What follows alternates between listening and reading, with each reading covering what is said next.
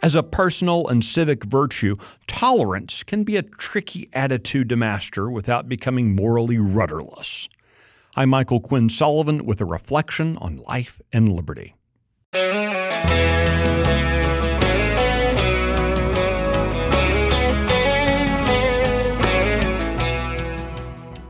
As a governing practice and a civic virtue, the modern implementation of tolerance is a deadly vice. Let me be brutally honest here. Saying what I just said, it makes me feel disloyal to 50 years of enculturalization in the public adoration of tolerance.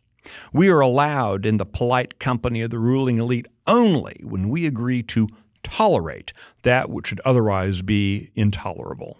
To enjoy the peace of the elite, we must stop pursuing public righteousness.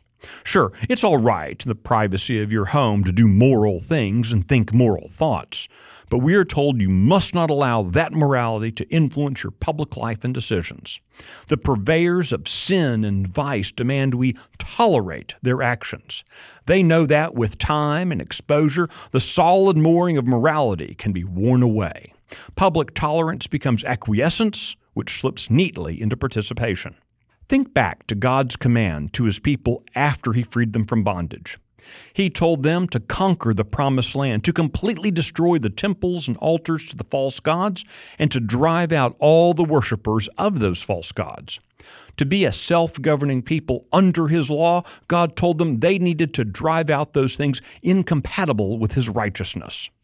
Time and again, the people would always start to obey. They wanted those benefits, but then they would capitulate. They would decide it was easier to tolerate the evil in their midst than to obey God. Time and again, their tolerance of false gods and false worship led to their enslavement and misery, often by the adherents of the false religions they were tolerating. Quoting here, "The people of Israel did what was evil in the sight of the Lord," end quote. We find that phrase repeated time and time again in Scripture. And what they did started with tolerating the presence of evil. Capitulation to sin begins with a toleration of sinful activity. We've all heard variations of the truism found in 1 Corinthians 15:33. Do not be deceived. Bad company ruins good morals. The very next sentence, which is just as true, continues, "Wake up from your drunken stupor as it is right, and do not go on sinning." We don't like to talk about that very much. Any critique of society's tolerance of bad company is usually countered by a variation of, "Jesus was so tolerant, why can't you be more like Jesus?" It sounds so spiritual. Do they mean the Jesus who overturned tables outside the temple and ran out the money changers with a whip? The Jesus who called the political leaders of the day a brood of vipers? That Jesus, the Jesus of the Bible, isn't welcome in the 2020s. Nowhere in Scripture do you find a Jesus who coddles unrepentant sinners. Nowhere do you find a Jesus who tolerates sin. You repeatedly find a Jesus who meets sinners where they are and then tells them to sin no more. Some do and follow Him. Others leave. Sin no more is loving the sinner so much as to not tolerate the sin.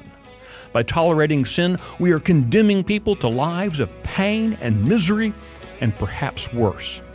Self-governance starts with governing ourselves and helping those around us to do likewise.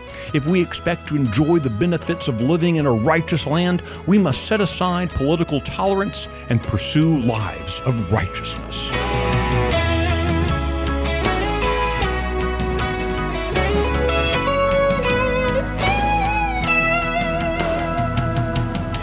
If you like today's Reflections podcast, be sure to subscribe, rate it, leave a review, and encourage your friends to listen.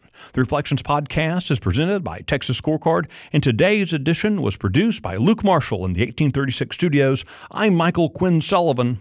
Thanks for listening.